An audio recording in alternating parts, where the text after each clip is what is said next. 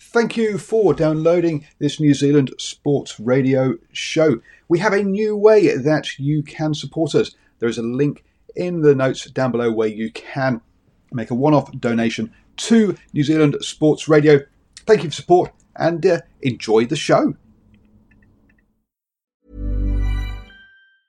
Hey, I'm Ryan Reynolds. Recently, I asked Mint Mobile's legal team if big wireless companies are allowed to raise prices due to inflation. They said yes. And then when I asked if raising prices technically violates those onerous 2-year contracts, they said, "What the f*** are you talking about, you insane Hollywood ass?" So to recap, we're cutting the price of Mint Unlimited from $30 a month to just $15 a month. Give it a try at mintmobile.com/switch. $45 up front for 3 months plus taxes and fees. Promo rate for new customers for limited time. Unlimited more than 40 gigabytes per month. Slows full terms at mintmobile.com. I'm Sandra, and I'm just the professional your small business was looking for. But you didn't hire me because you didn't use LinkedIn Jobs. LinkedIn has professionals you can't find anywhere else, including those who aren't actively looking for a new job, but might be open to the perfect role, like me. In a given month, over 70% of LinkedIn users don't visit other leading job sites. So if you're not looking on LinkedIn, you'll miss out on great candidates like Sandra. Start hiring professionals like a professional. Post your free job on linkedin.com/people today.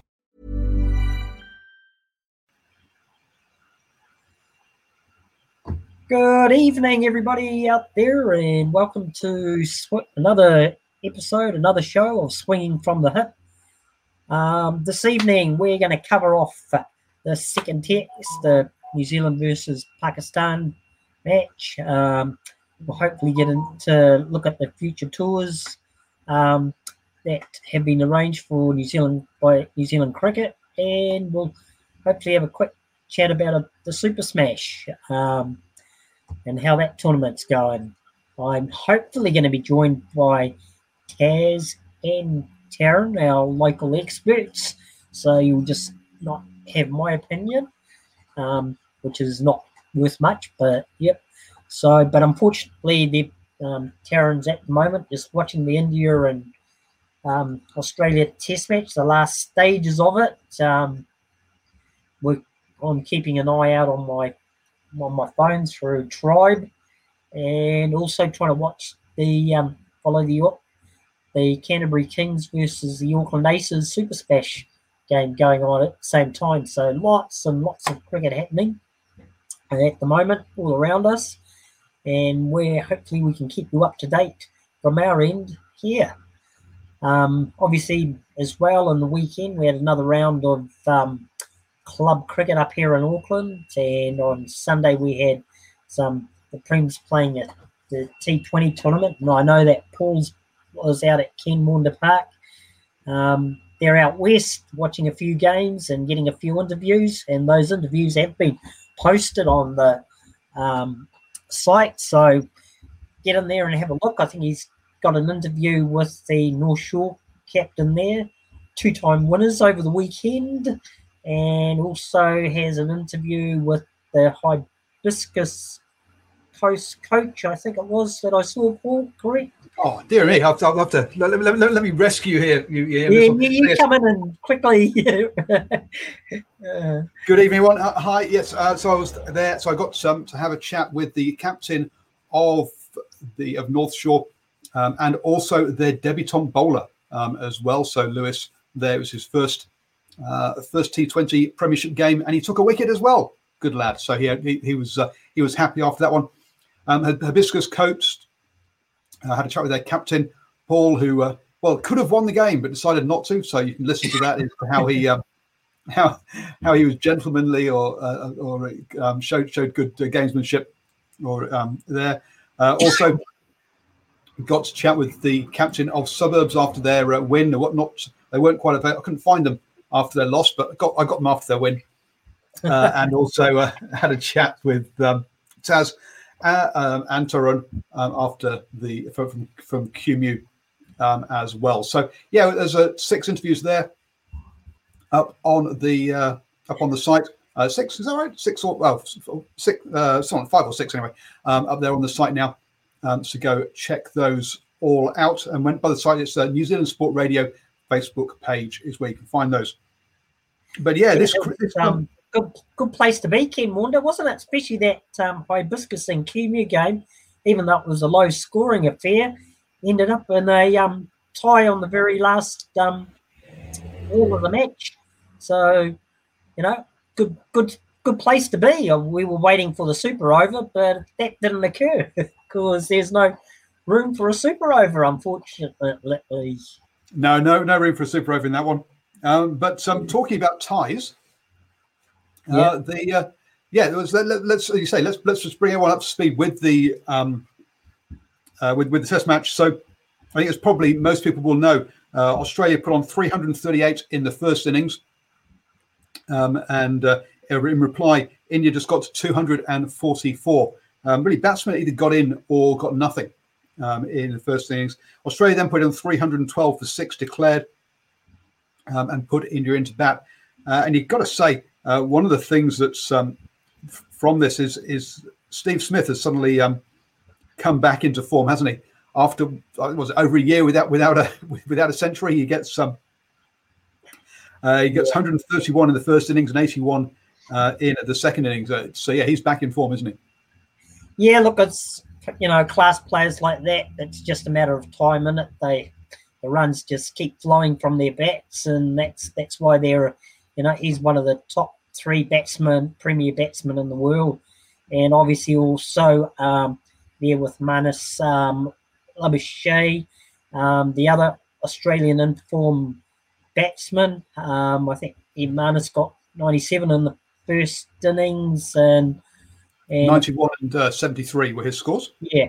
So there's the other class batsmen in that Australian side coming through. Obviously, I saw the first bits of the start of the Test match in the first morning there, and the other guy who's pretty prolific, David Warner, just didn't look match fit to me. I think he's still got a few issues with that groin.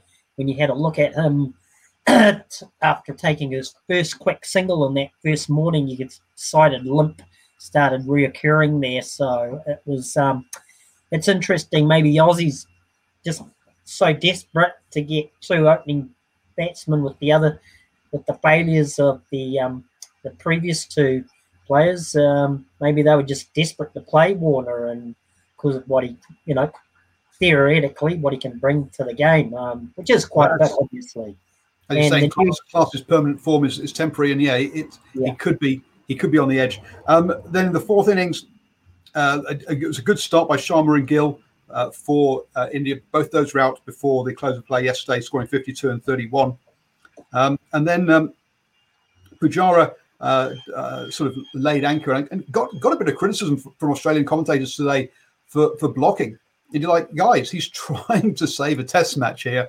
He doesn't need. If he stays in at one end, and you've got players like Pant at the other end scoring 97 off only 118 balls. I mean, that's not that he was going for the win. But it's, as long as Pujara was there at the other end, he could afford to, couldn't he? Exactly. I mean, I think it's quite obvious. Anyone who's watched Pujara playing Test matches, and he's only a Test match player, and he's pretty much he puts up a wall at the one end of the pitch, and the others bat around him. That's I think the formula that they sort of work to. And Pant there, Rishabh Pant, like you saw, I was watching some of that, and obviously he's injured and he was playing with an injury. Like there's a couple there's another I think at the moment Vihari who's batting with Ashwin trying to save the Test match. He's batting there with, and it's like he's got a hamstring strain as well. So there's not much running going on. If you hit the ball out to the boundary, he can take a 1. But yeah, he's they're just putting up a real dogged fight at the moment and denying Australia. So no doubt the Aussies are getting frustrated in the commentary box, as no doubt on the field as well. So absolutely they come up with some excuses and start blaming some people, don't they? Well, but Pujara had a strike rate of 37.6. Okay, I mean, not rocket speed by any stretch. It is slow, but if they thought he was blocking, boy, oh boy, Vihari. As soon as they lost Panton Pujara, let's be honest, the win had gone out the window, and it was down to draw time now. But whilst those guys were in, the opportunity was there. But when Vihari came in, boy, he just dropped anchor. 23 runs so far off 159 balls, a strike rate of 14.5, and he sped up because he was in single figures earlier. Yeah, I think it was at one stage. I think it was about 9 or 10 off nearly 100 balls. Or 7, was it, when I was just watching a little while ago? But I mean, look, they, like you say, when Pujara and Pant were in there was an outside chance that India may win the test, especially with the way Rishabh Pant was batting. Pujara's job was to stay there, and it's always is, and the other guys to come in and get the runs. But as soon as those two have gone, the whole objective change for us India when it's a matter of saving the test. And the other thing is they've got the next batsman and who I saw padded up. I've just forgotten the batsman's Jadeja.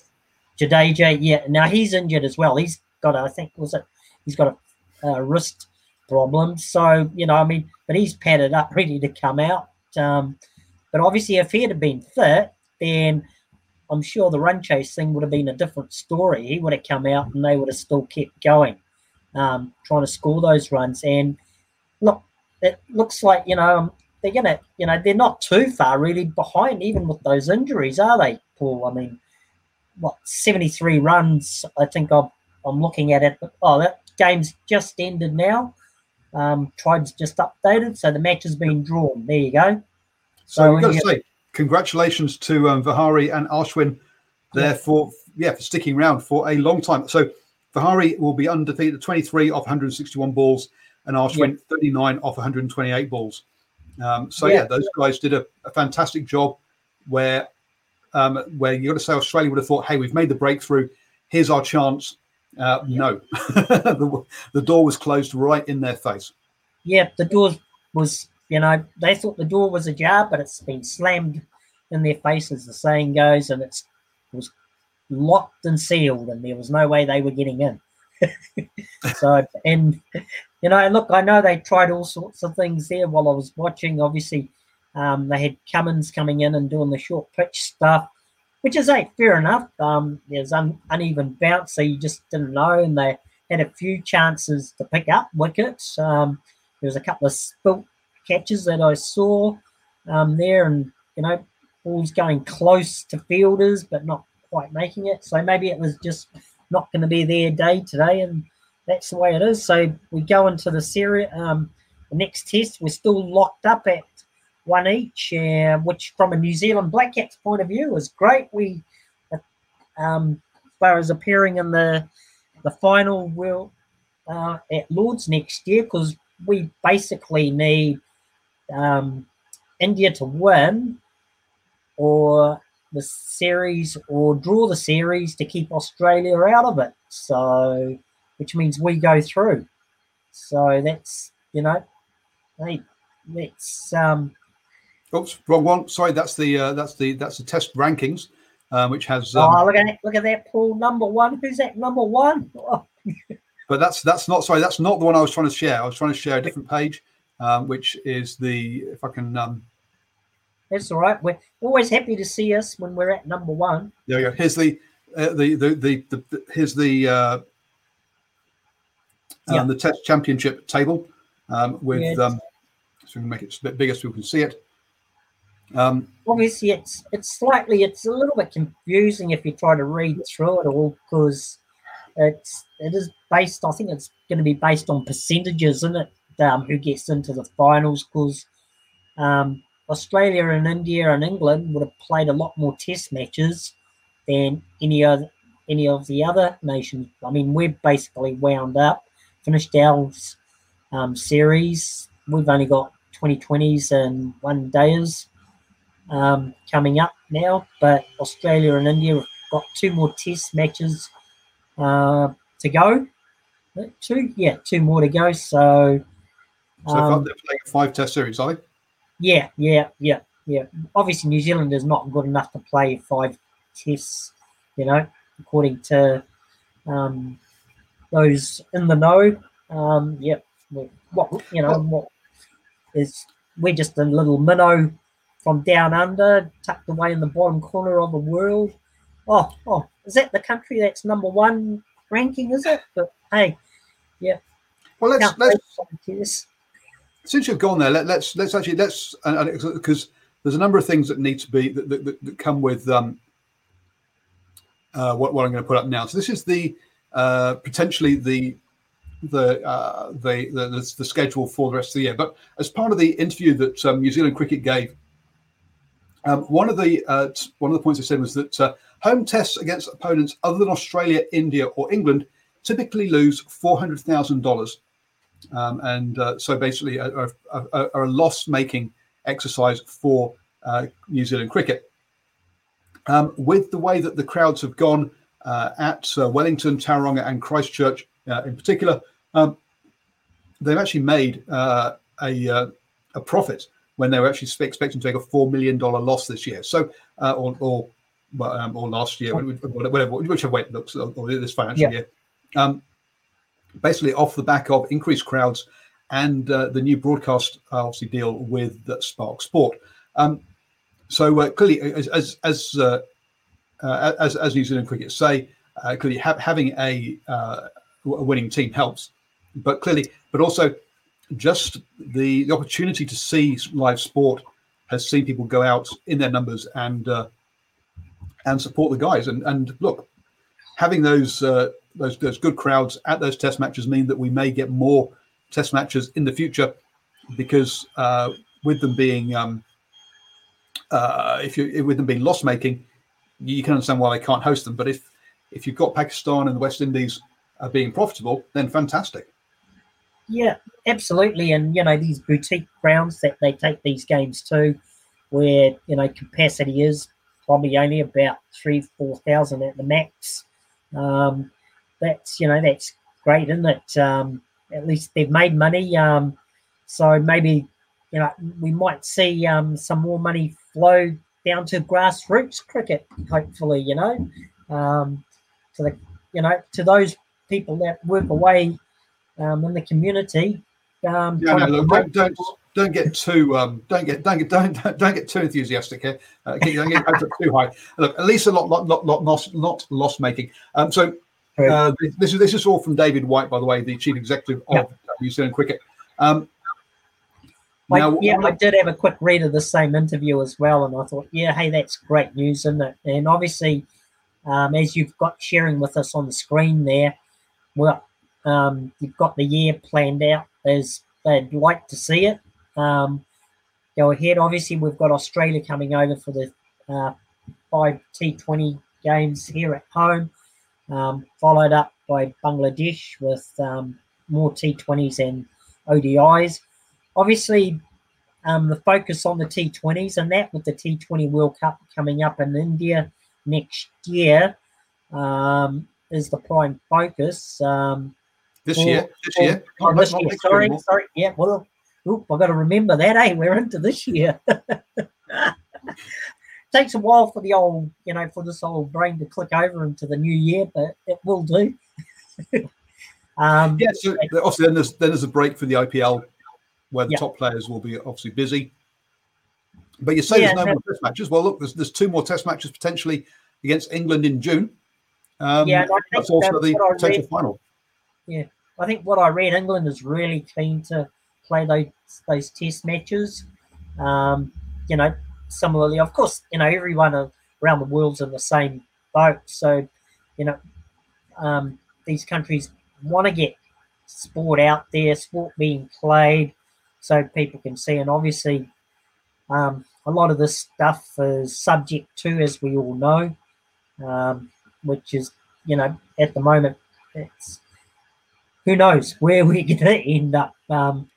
It may be better that they all come down here and play in little New Zealand. Oh, stop it! Every country or every sporting code or the international sporting codes, like your crickets and your rugbies, they rely on hosting international games, and hence, that's why England want those games. As White says, he's happy. They're happy to assist England. And he also look a big thank you to the West Indies and Pakistan for assisting New Zealand and supporting New Zealand. And that, look, they had to go through quarantine and all those pieces. He says, look, they're really appreciative of that. So, look, it's good to hear that those thank yous being said publicly as well. Yeah, it is. We can't. One of the problems with this is, and one is with the schedule that we're looking at here on screen, is that look, the players could be away from home for 9 months, which is that's a long time. And you've got to say that some of these West Indies and Pakistan players, if they've been playing in various T20 competitions, they again could have been away from families for a long time. So look, it is taking a toll on these cricket players because it does take so long to play Test matches in particular. Whereas your rugby, you pop in, play a couple of games, come home, and you're done in a couple of weeks. Whereas the cricket, if you go on tour, you've got to be there for a month or more, depending on what you're playing. Absolutely. And I think as we were discussing before we came on air, we were just trying to, obviously, each country's got their own quarantining rules and that. And if you're similar to 2 hours, as soon as you land, you're locked away for 2 weeks, aren't you? Basically in a room. And then, and then you've got to go out and you've got to do a little bit of warm-ups, get acclimatized and that, put a bit of practice in. And then you finally get around to actually playing some games. So, yeah, it's a long time away from family and that, and even psychologically it's testing, mentally as well. So it's not easy times to be touring, obviously, around the world, but that applies to all sports and all sportsmen. And, us pure mortals who are at home and have, especially here in New Zealand, we're fortunate. And I don't think a lot of people here in New Zealand realise how fortunate we are compared to the Englands and, Americas, and all these other countries, how well off we are compared to those places. But that's enough of that sort of blabbering on. We're here to talk about cricket. So let's just give you a quick for those people listening to the podcast, a quick rundown of what the schedule is looking like then. So between the 22nd of February and the 7th of March, we have those 5 T20s against Australia. The 13th of March to the 28th of March, Bangladesh here for 3 T20s and 3 ODIs. The IPL is expected to take place during April and May before New Zealand looking to go to England for 2 Test matches in June against England, plus the possible World Test Championship final at Lord's that month as well. September, October sees potentially the Black Caps going to Bangladesh for T20s and Pakistan for T20s and ODIs as well. That would be the first time in Pakistan for a very, very long time. But let's just see how that all pans out, or whether they'll actually be in Pakistan, whether they'll be in the Middle East, which is where Pakistan have hosted a lot of games previously. October, November then sees your T20 World Cup in India, followed by a couple of Test matches against India in November and December, before returning home to play Bangladesh in 2 Test matches and T20s as well in December to finish off the year.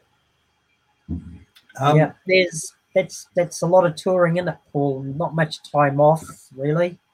And you think them, with the T20s, ODIs, and then Test matches, there's going to be a crossover with a lot of players, who are obviously playing in all formats of the game. And then you've got the others who come in and who are specialists, say, in the shorter version. And then you've got specialists who are obviously there for the Test matches. So if the schedule goes ahead, then, yeah, these guys are going to be away from home for a long, long time. And that, I think, look, a lot's going to come down to whether, if the Black Caps do not qualify or for the World Test Championship final, then I'd suggest sending a pure Test team across to England, leave out all your T20 and one-day players, and say those guys are the ones who get a rest at that point, because that's the only window there to give them a rest, really. Yeah. Do you think the Black Caps have got the depth at the moment to do that, to send a test team to England that doesn't include any of their one-day or T20 players, or particularly T20 players? Yeah, that's an interesting point, you bring up, because, I mean, if we have a look at the country, the teams that, the games that played against the West Indies and Pakistan, the T20s, and that at home this year, and obviously the ones that we've got coming up, there have been a lot of players, haven't there, that have played in those games various times, and so they've tried a lot of combinations and that. So yeah, there's definitely a possibility that you're going to have specialist guys that are going to be in those teams there, but we are limited in our quality and class that we have, and there is going to be crossover there. And I mean, Kane Williamson, Tim Southee, Trent Boult, even you look at Cole Jamieson, Matt Henry, who came in for the last Test match. These guys, they're the crossover players, aren't they? There's Ross Taylor, question mark. What happens in that with that? Who else can you look at? Well, actually, let's just take those names then for the ones you mentioned. So basically, on the batting side, you could remove Kane Williamson. Obviously, will be needed for that for the T20 World Cup. But if you think that he's the only crossover batsman, really, the rest you could potentially have there. So looking at big players like Nichols, Taylor, Latham, Blundell, Watling. For Nichols, perhaps, they could all potentially just be pure Test players. Now, Kane Williamson obviously is a massive hole, scoring 388 runs in this Test series. The next one, Nichols got 224, but then no one else, well, apart from Mitchell, who got that century in his one innings, but all those other batsmen I'm talking about didn't get really many runs. But anyway, it would definitely weaken the side. But there's at least there's a batting lineup there, isn't there, that could potentially go to England separate from the T20 players. Yeah. I mean, obviously it's the bowling lineup that we look at, and that's where the main wear and tear is going to happen, isn't it? With Southee and Boult and Jamieson, you've got three top line bowlers there, guys, that are world class and in form, that you're going to use right through the Test matches and the T20s and the one-day internationals. So you've got to manage their loads, as that's the wording in it, in the saying, the loads. So there's opportunity for the other bowlers that have been tried through the season, and there's a few guys out there that are doing well and in form. If you've watched the Super Smash and that, you got the Dougie Bracewells there, and obviously Matt Henry's one. There's a few other bowlers like Hamish Bennett that they've tried, and that, whether who knows what he's going to be like. And then you got to look at spinners, and you got Mitch Satner, who's the sort of, to me, he's the one day T20 specialist spinner in there. Hopefully, you maybe Yurish Sodhi, they regard as a T20 short format player. So, and obviously if you're playing the T20 World Cup in India, those spinners are going to obviously be effective and needed over there. And even on the tours of Bangladesh and Pakistan, this is where they're going to gain their experience playing away from home on those flat, dusty surfaces of Asia. So that's where you're going to bring those guys in, because in general, for fast bowlers and medium pacers, you pretty much bother for the batsman. How many sixes can you hit off them is the question mark. Yeah, I was going to say, Bracewell had a good game for the Central Stags yesterday as well, another bowler and batsman. But so yeah, so if we look at the stats from those two Test matches against Pakistan, Jamieson took 16 wickets, Bolt 9, and Southey 16. So what do we got there? That's 31 wickets out of 40 being taken by those three guys. So yes, that would leave a massive hole in the bowling attack. But we can't rely on it says the Englishman talking about New Zealand. We can't rely on ex-Englishman now, ex-Englishman. Ex-Englishman, sorry, okay. We can't rely on just three bowlers and expect them to carry the load. Now, sure, Wagner, unfortunately, with his broken foot, would have only got to play one Test match and did very well, picking up 4 wickets there. But still, then those guys cannot play all those games in that list. No. They're going to break down.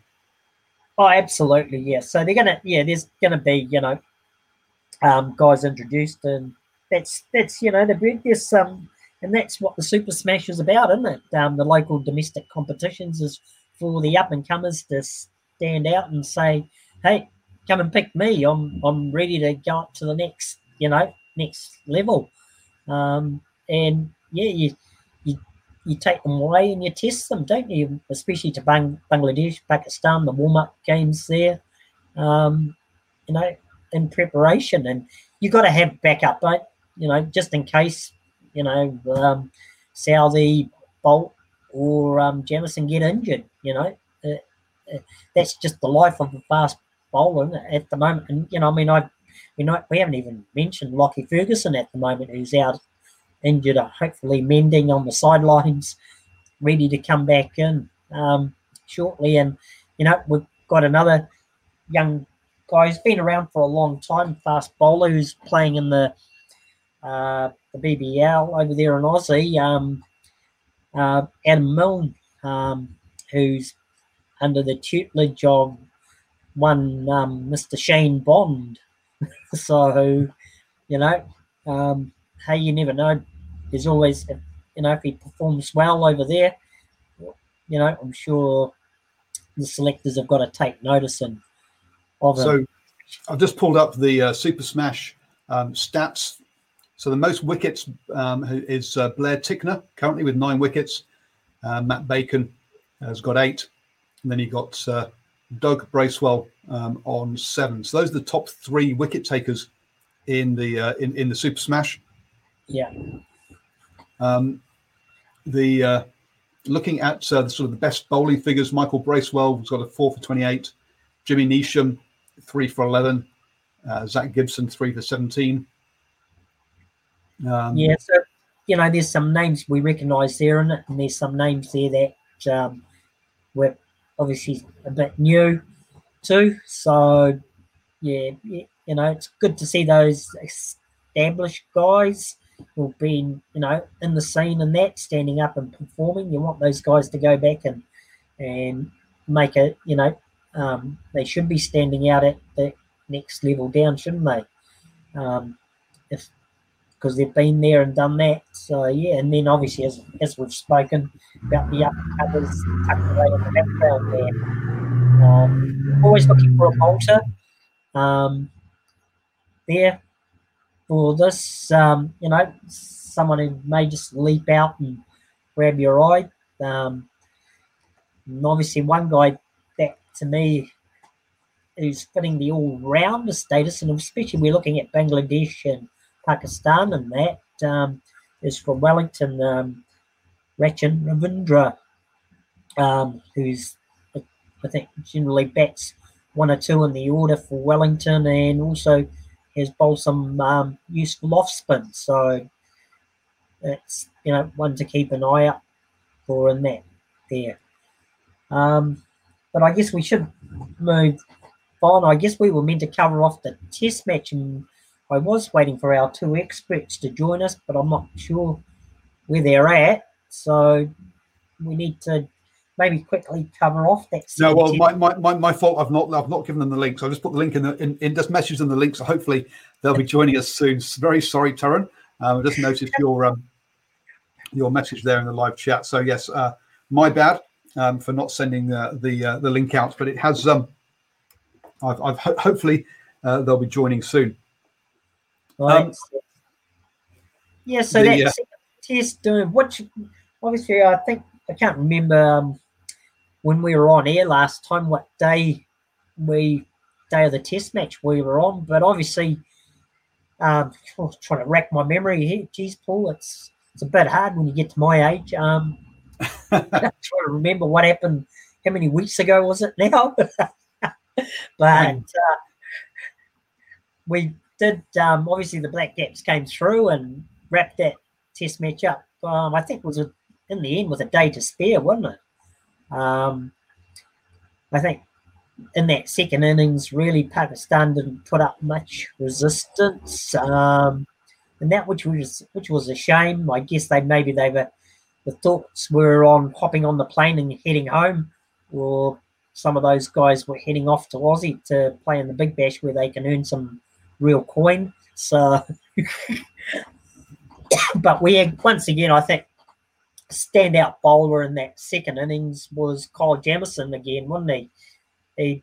He once again just put his hand up and ended up, I think it was taking 11 wickets in the game, which was, and the figures he had was about the sixth best of all time for New Zealanders. So he took 11 for 117.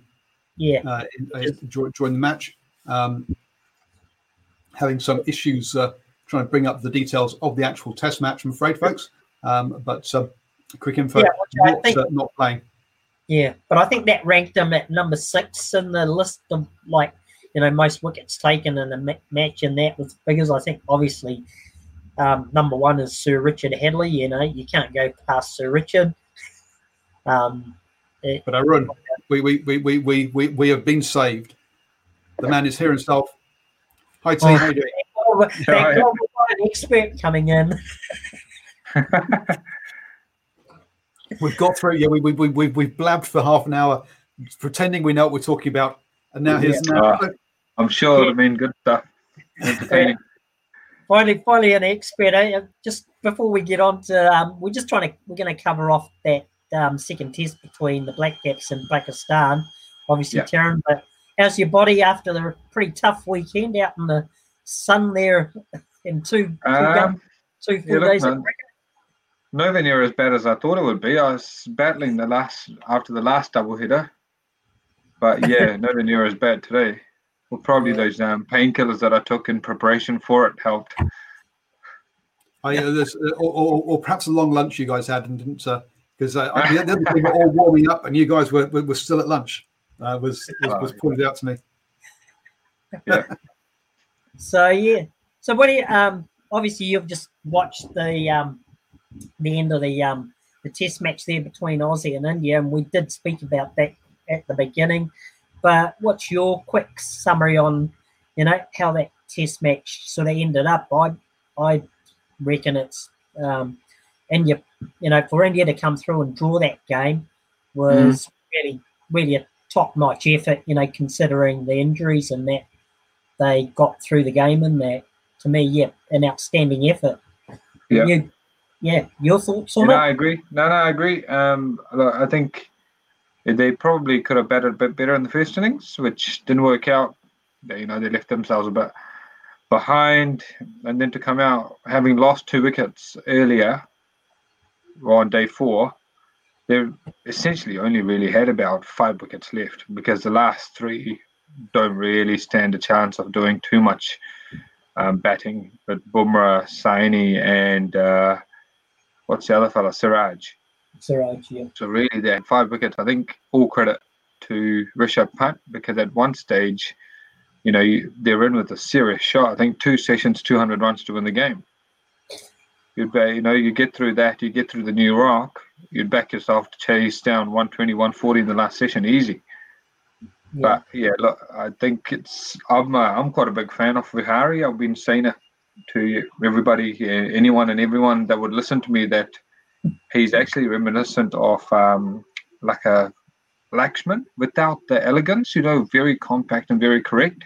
Yeah. So it's nice to see him actually, soak up that pressure and bat he looked good in almost every test and found a way to get out. So it was really nice, pleasing to actually see him do what he did. And then obviously Punt. I guess that's exactly why they pick him, because when he turns up on any given day, he's unstoppable. Yeah, and that's the risk reward that you carry by picking him. Yeah, we were saying that whilst Bajar was holding down one end and Pant was going for it the other end, that basically the win was still on the cards at that point. Yeah, it was. And again, I think a bit of credit needs to go towards the management and the captaincy and the leadership side, because not a lot of Indian teams, let alone any team, would fancy a chase in Sydney on the last day, even have the mindset or the intent. And I think it's the new India, like not just the cricket team, but I think it's just the India as a whole, the confidence they kind of carry this generation, and that's kind of for them to actually believe. Having Rohit Sharma helps. Yeah. You know, you could sense that they genuinely believed that they could win the game, and then at that point when they lost Rahane, to then put Pant up the order ahead of Vihari, I think that was a genuine show of intent to want to win the game. You know, so they knew that Vihari could see out the rest of the day if needed to, because he had the technique, but Pant genuinely gave you a shot at chasing it down. Yeah, when Vihari dropped anchor and pretty much left, I didn't actually see it, but just looking at his stats, the number of balls he faced for how few runs he scored, and that's shows some serious concentration. Yeah, I think and that's it's part of the job when you're playing out a draw. It didn't help that he didn't. He had that hamstring injury, so I think otherwise he would have probably ended up on 40 to 60 odd. But a lot of these things, I mean, you heard Gilchrist say earlier, had Punt actually batted for a little bit longer, Vihari's hamstring actually not given in, India probably would have fancied a chase, and that chase invariably will bring wickets, because these guys are looking for scoring opportunities, which will then in turn, your bat goes further away from your body, brings in wicket-taking opportunities. So it actually played into India's hands that they were restricted through injuries, which meant they had to be quite compact and just ride it out. So they didn't really have a choice, right? The choice was taken out of their hands. Yep. Just a question for you. I think Aaron was mentioned there's like 3 players were injured in that Indian side for this one, but they've had injuries earlier in the Test series. We saw with Sri Lanka down in South Africa, they had like 2 players injured during a Test match. Are we seeing more injuries during Test matches recently, or is this? I think so. I actually, who was I? I was telling, God, I don't know who I was speaking to, but I just said it's got to be the bubble life COVID effect. Their loading probably just isn't as high as it has been over the years. I'm sure it's not all down to it, but the loading probably isn't there. I reckon you're seeing a lot more, They just can't train as freely. They can't train on the same surfaces. They can train, but something as trivial as training with your boots on, because they're probably inside gyms, inside their rooms, working out and keeping their heart rate up, but they just probably aren't running with their boots on as much as they'd like, because they're all limited in times and everything else, right? So definitely a lot more, and I think it is a direct effect from COVID or the bubble life that they lead. Sort of, is that having that real game time, sort of not having played many games, being able to play as many games, and that being match fit, isn't it? Is the terminology that we hear. So they're just not being able to do that. And it's good to see I was using the correct terminology there, Paul, of loading. I'm sure you know. Not too bad, eh? You know, I'm sure you've got your own different liquid loading that you do, so you know. Oh, yeah. I've got my water here, see? Yeah. Hydrate before you dehydrate. That's it. Yeah. Hey, it's just we need to go back, obviously, and summarise that second test between Black Caps and Pakistan. That feels like an absolute lifetime ago. Okay. That feels like a lifetime ago. I just said to Paul, I said I was trying to remember what happened, I think we blinked and they crashed and burned, I think. Yeah, that's what it was. Wasn't it? There, I think, is it basically a case of they had one foot on the plane, or mine, they've had enough, let's get out of here scenario, and that second innings they just crashed. I think you'll probably see that if Australia gets on top against India as well. Next test. They're in Brisbane. They're leading this, again, the Queensland restrictive life. So I think if Australia get on top and really pile it on, these guys will be packed. I hope not, but I wouldn't blame them if they just felt, nah, not for us. I think there was a bit more writing on it. A friend of mine was saying a 2-1 loss to India is good enough to give them enough winning time against England to see them out to Lords. If it's anything beyond a 3-1 or 2-1, then they'd have to clean sweep England, which is obviously a tough ask because England's a good touring side now. So I think they probably needed this, and Australia hasn't lost in Brisbane. So the odds are that Australia probably will do well there again. So are you knocking us out of that final? And this is according to a mate of mine who's a Indian cricket fan, so he would have done his due diligence in terms of what would India need to get to Lords. But if we go back to the Pakistan one, I really want to know why Yasir Shah didn't play. Yeah, obviously. Is that a question Vince might be able to answer for us if he was here? If Yasir Shah didn't play and they played that random guy, Zafar Gohar, who scored runs. Oh, yeah. It was a holiday season, so I didn't get to watch much of it. And it's pretty one-sided test match. It's not really appealing to viewership, really, is it? I watched it. I enjoyed it. Nothing like watching. If you enjoy one team absolutely bearing another team, I love it. Yeah, but I mean, they keep persisting with that Naseem Shah, man. I don't know why. Yeah. So we've gone on about him, but I think if you go back to the first test, the grit that Fawad Alam and Rizwan showed, had they managed to actually draw that test, I think Pakistan would have put on a bigger showing in the second test. Yeah. It does, when you come that close and you either lose or draw, you kind of, in this case, you lose the game, it does drain you emotionally, and it does become very hard to get back up for a back-to-back test match after such a emotionally taxing loss. And again, that's the hangover side of it. I think you saw that in there. I think the other thing is this COVID thing, and these guys have been away from home so long and that, been locked up, etc. It's a different environment, different situation with what they're normally used to when they're touring. I guess, even though obviously here in New Zealand, where they are able to get out and about a bit more than they were anywhere else. I think that still, like you said, has an effect on it. But just from Black Cat's point of view, though, wasn't it? It's great to see Kyle Jamieson. What a breakthrough season he seemed to have had. Man, amazing! 36 wickets in his first 5 tests or something. Yeah, it's just amazing.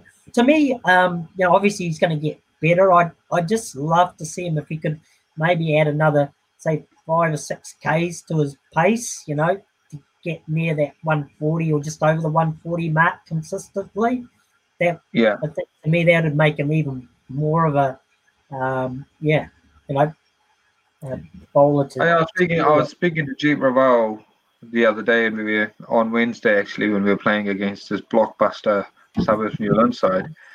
And I asked him, I said, look, is Jamieson still the same pace? Is he quicker? He said, yes, he's definitely much quicker than he was when I last played him a couple of years ago, or a few years ago now, 2 or 3 seasons ago. So he is sharper, so he's tracking in the right direction.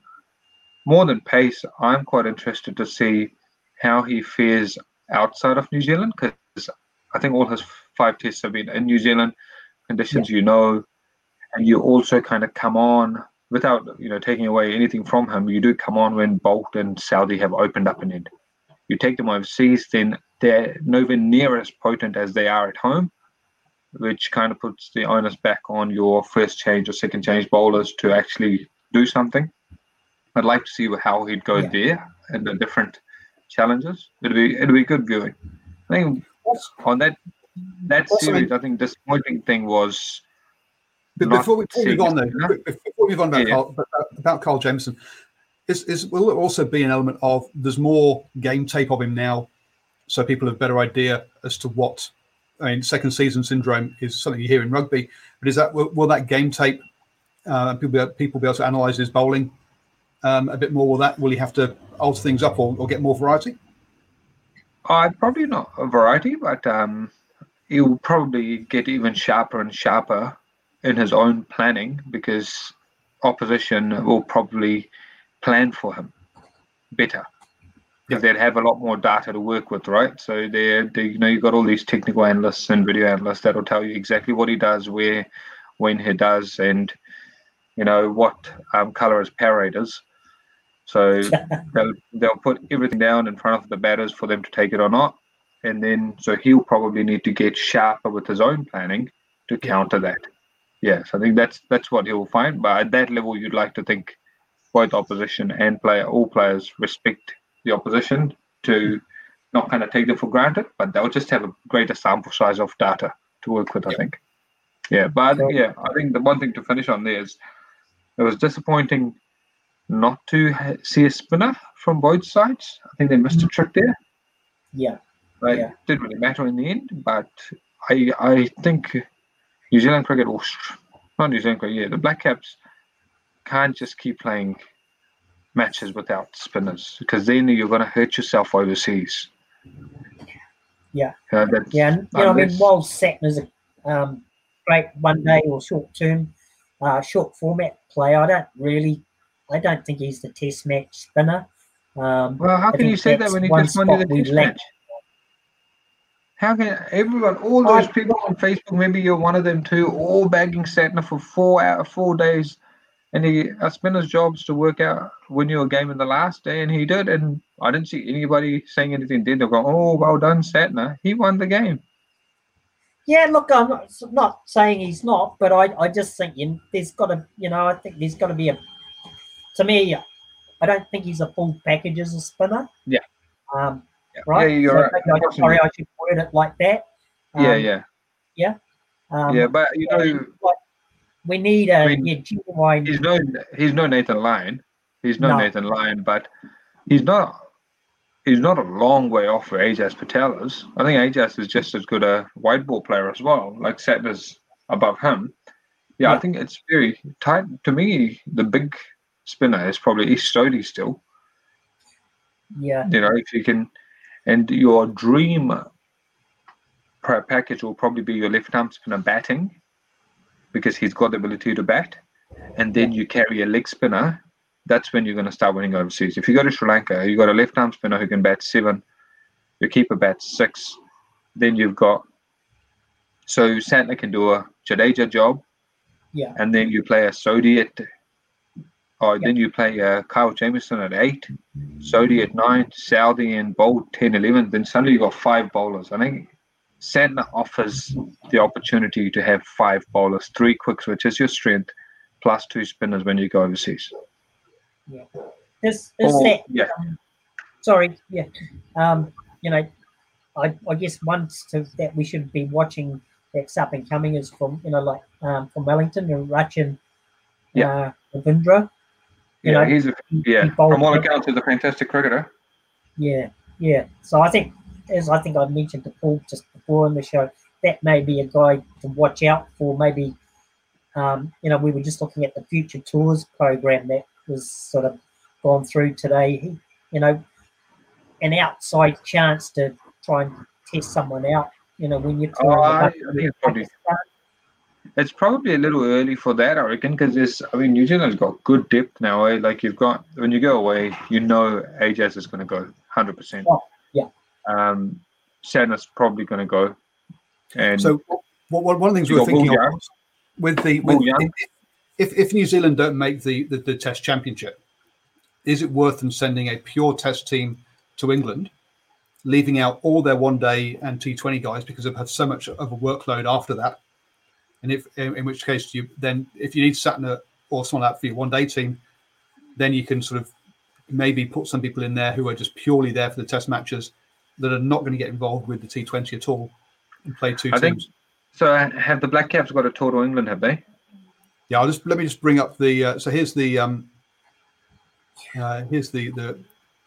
So in June, there's potentially 2 tests in England. Yeah. So if they make the World Test Championship, clearly the first team goes, right? All your first choice players. Yeah. But if that's not on, then would you potentially just take a pure Test team, knowing that your T20 guys are going to be so hard worked and away from home for so long that you give them June off?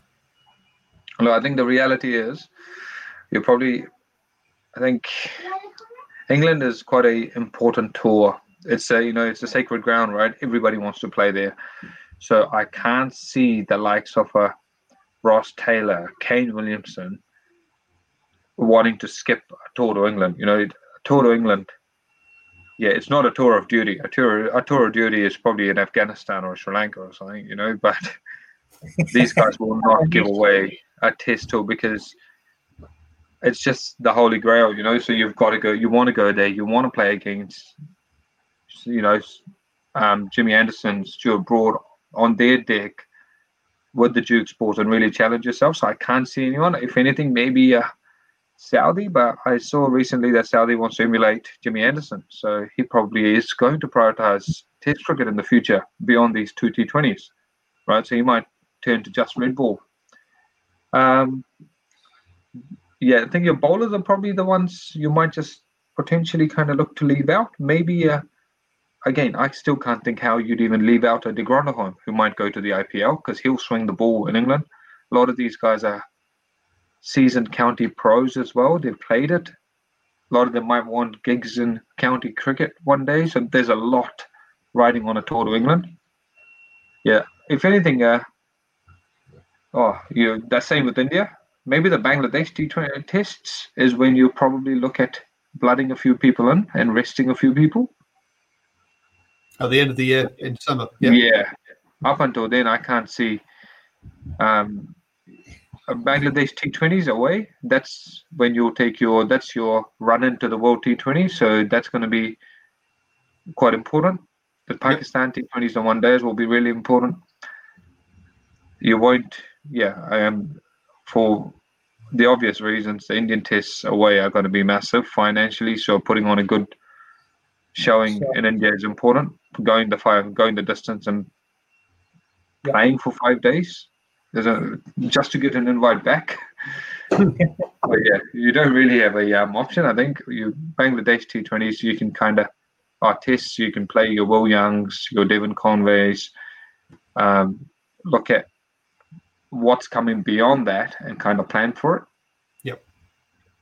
Yeah. So a couple of topics just to, before we run out of time.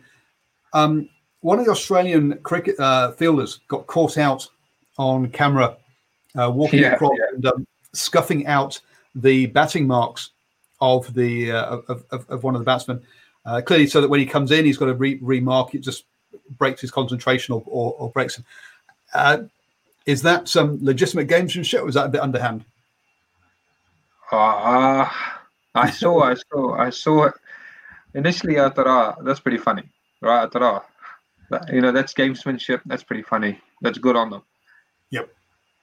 But do you really want to be the bloke doing that after you had sandpaper in your pants? Do you want to be the team that's doing that when you were pretty much pantsed publicly about 18 months ago or 2 years ago?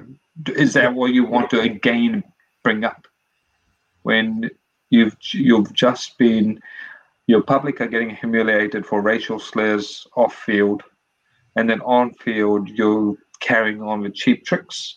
Mm-hmm. I don't know if that was needed at the time. They're good enough to win without those kind of things, but I think, but a guy like Pant, I don't think it bothers him. But again, also coming out of India, you get taught to mark your guard after every break in play anyway, so it wouldn't have mattered. Right. You are good players always mark their guard again and again. Everything's got to be perfect because they're in such a nice process, right? So it shouldn't have mattered. But yeah, just doing it is probably it's a cheap trick. Good one. What? Yeah, I was going to say, what are your favourite cheap tricks that you've heard about? We're not going to ask you what you've actually done because obviously we wouldn't want to incriminate yourself. But what are your favourite cheap tricks you've heard about that go on amongst? Did somebody throw jelly beans on the pitch?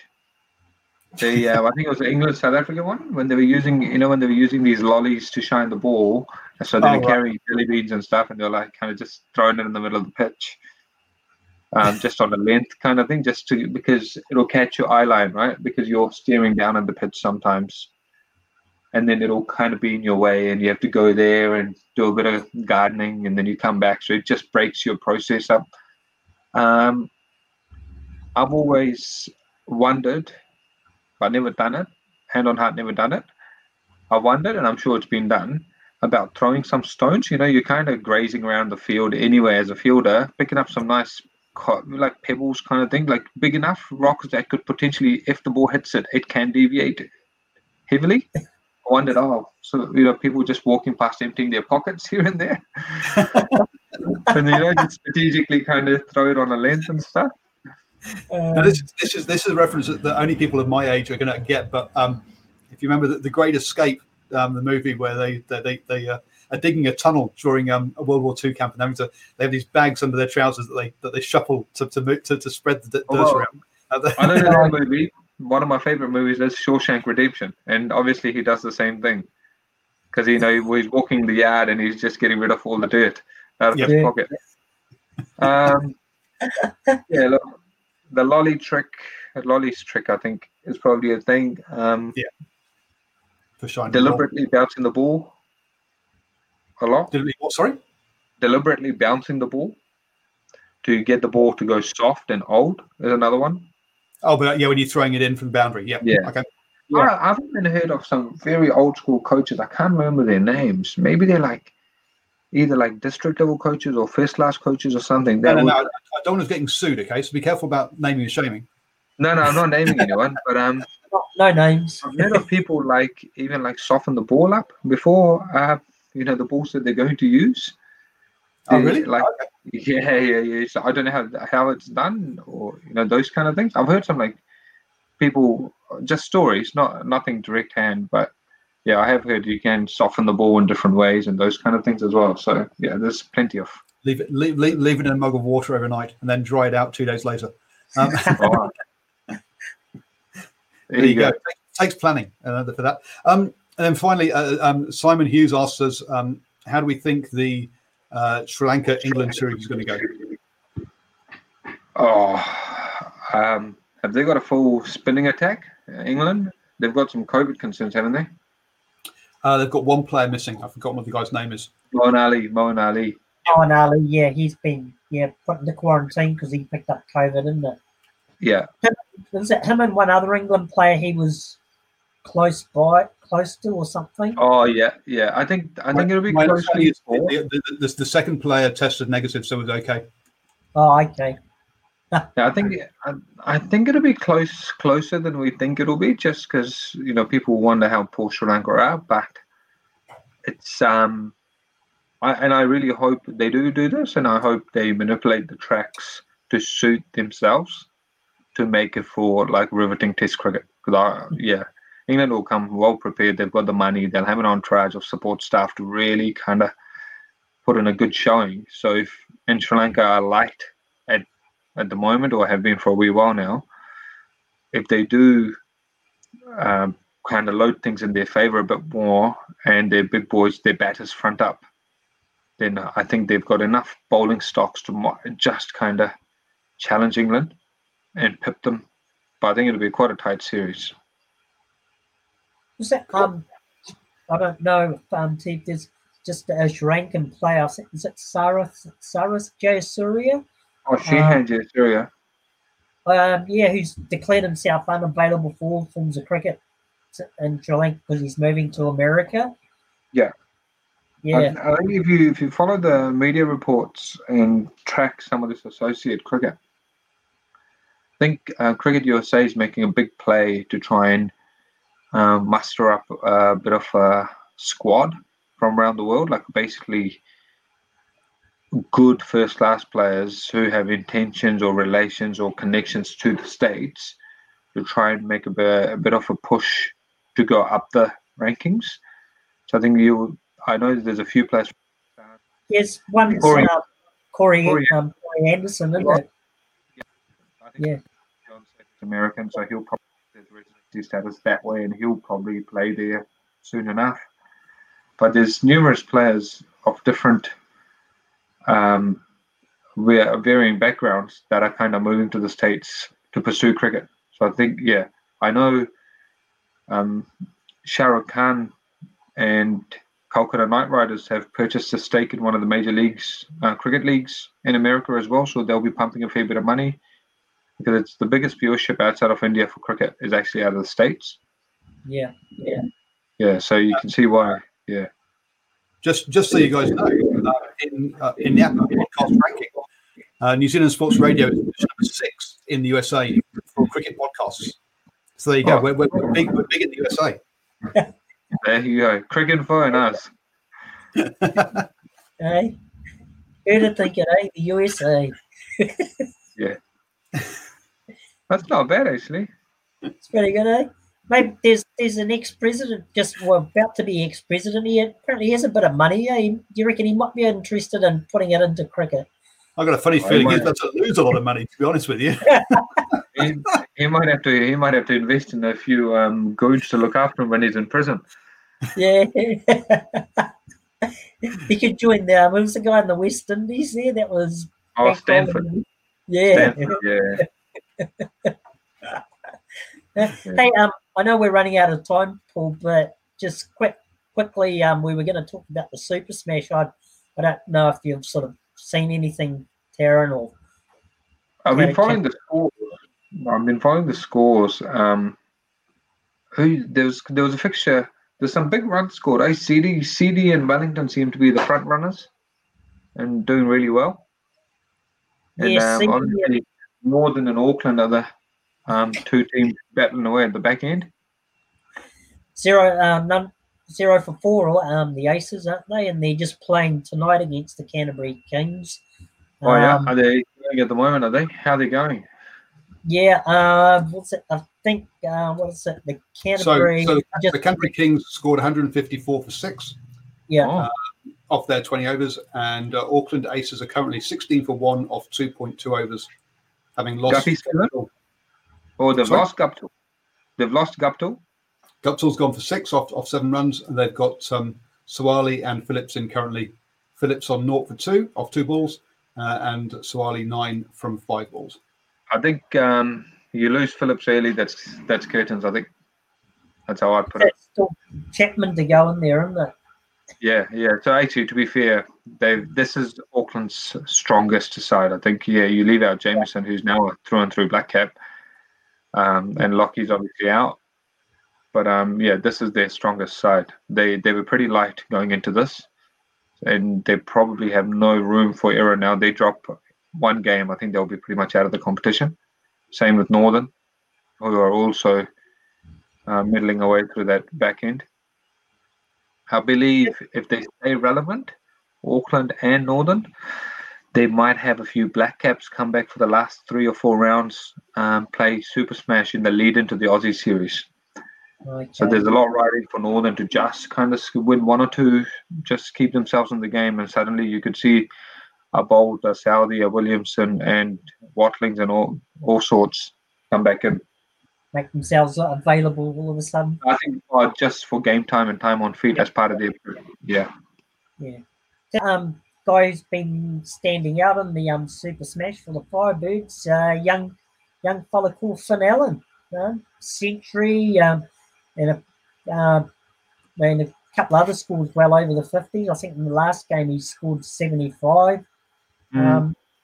Seems to maybe be hitting a form and showing the true potential that he, we all know he has.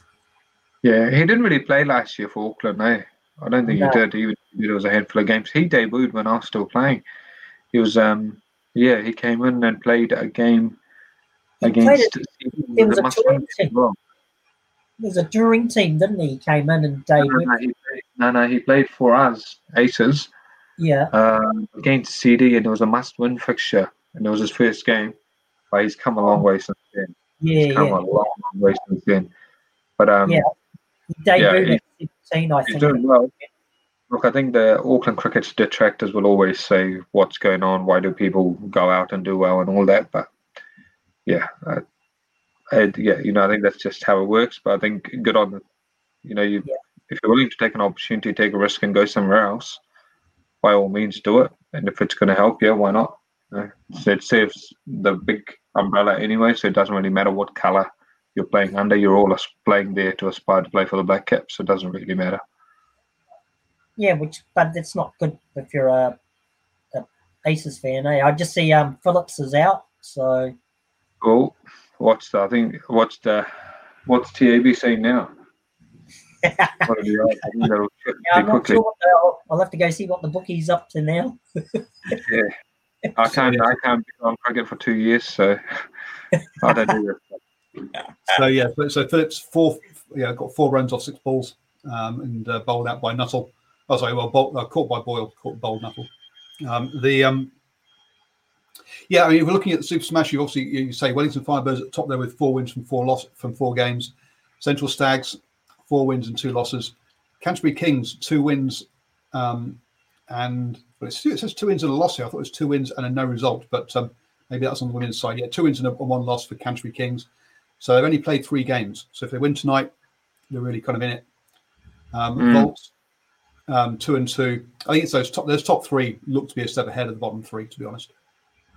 Yeah. Just quickly on the women's. Canterbury's in the top 3, aren't they? Sorry. Yeah. Quickly on the women's side, then you got Auckland Hearts, top of the table with 3 wins, a loss, and an abandoned. Wellington Blaze with 3 wins and a loss. Northern Spirit with 3 wins and 2 losses. And then Canterbury Magicians 2 wins, a loss, and an abandoned. So that's good for Northern Spirit.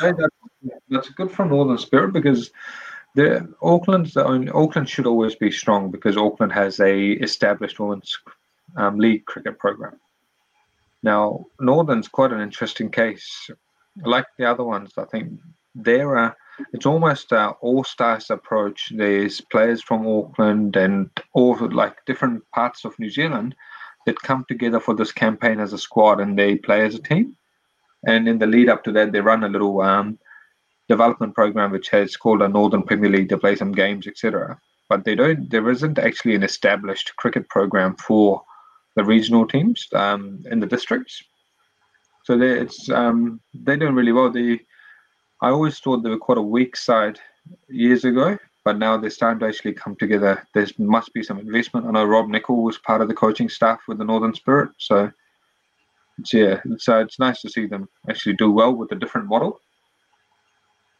Yep. They do have a connection through Parnell, don't they? Yeah. Isn't that the Northern District's women's feeder team? Now. We've got the bit of Auckland club needling going on there. Otago Sparks 2 and 2, 2 wins, 2 losses. So I mean, look, it's pretty competitive amongst all those. The Central Hinds, the only team with 6 losses from their 6 games, are kind of off the pace. The rest of them with 3 or 2 wins shows you that actually the women's side is pretty competitive this year, which is good to see. Yeah, but I think there's probably a bit of. I think they're at the peak at the moment. You've got your the White Ferns, the top end players. Your Divines and your Bateses, and then they're all in their early 30s or even mid 30s. And after that, I think they're all very young. There's that gap, and I think we'll probably have to wait another 5 years to see rewards for our New Zealand cricket investment into women's space, because now you're successful at an international level through the individual brilliances of the senior players. Or what's coming, the next tier isn't there, and your stars, your Amelia Kerrs, etc., are quite young. So next few years will be quite interesting and challenging, I think, within the women's space. Cool. Any sort of final things, Aaron? No. It's upwards and onwards. Obviously, look, we're getting into a diet of local cricket at the moment, and there before Australia head over for the T20s and that. So, yeah, let's enjoy the local domestic cricket while we can at the moment. Just a quick, while I remember, there was the over 50s tournament was running at Cornwall Park, wasn't it? The districts thing. I'm not sure, but I did hear that that one A Dale scored a century in the last game that Auckland played in. So, and I think that Auckland were one of the two top teams in that. So I think there was a playoff tonight or a final tonight, starting at 7 at Cornwall Park. But I haven't seen any updates in that. But I'll try and see if we can get some info on that for next time. Yeah, look, I think there's a case in point for these tournaments. I don't know who started it, but maybe since I've been following AD, I've started seeing more and more social media and coverage for this thing.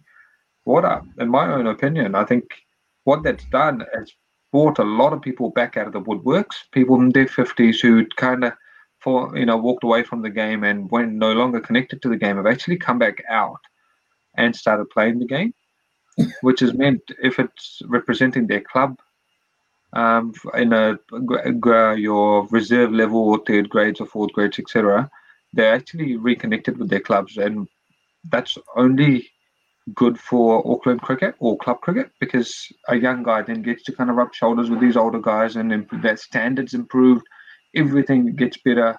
Plus, you've got the health benefits of older guys actually getting fitter and actually looking after themselves. I think whoever's behind it, I think, full credit to them and well done to them, because it's just really nice. Like the other day, we played against Paul Hitchcock, who's a former Black Cap. Obviously not 50, but, again, for whatever reason, he's playing club cricket and he plays for a small club called Hibiscus Coast. So those guys are so much better for having him on the park than they would be, So again, yeah, whatever the drivers are, getting these older guys back, I think it's awesome for club cricket. Cool. We see that with our second team, don't we, in QMU?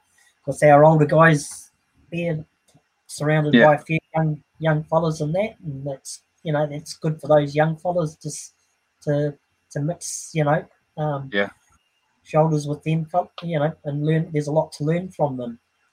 Yep, absolutely. Now, hopefully, I've requested from Auckland Cricket to get media access for their games next Sunday: Auckland Hearts versus Northern Spirit and Auckland Aces versus Northern Knights at the Eden Park Outer Oval. So hopefully, I'll be able to bring you post-match interviews from those games. We'll see what Auckland Cricket come back with. But so hopefully, we'll have that before the next Swinging from the Hip next Monday at 8 p.m. So and hopefully, we'll have Arsene back to rather than myself, who actually watches, who actually knows a bit more about cricket than I do, even if I did get down to a couple of games this weekend. And yeah, you can hear Torren giving us the lowdown on his post-game reaction on our New Zealand Sports Radio Facebook page. So yeah, I don't think I'll ask any final kind of points or things from yourself. No, I don't. No, I don't have any more to add. Yeah, I'll be down at the game, so I'll see you there. So yeah, cool. A wonderful start to your week, everybody, and we'll catch you next Monday at 8 p.m. for the Swinging from the Hip. Awesome. Thanks, guys. Thanks. Hi, this is Craig Robinson from Ways to Win, and support for this podcast comes from Invesco QQQ, the official ETF of the NCAA. The future isn't scary. Not realizing its potential, however, could be. Just like on the recruiting trail, I've seen potential come in many forms as a coach. Learn more at Invesco.com/QQQ. Let's rethink possibility. Invesco Distributors, Inc.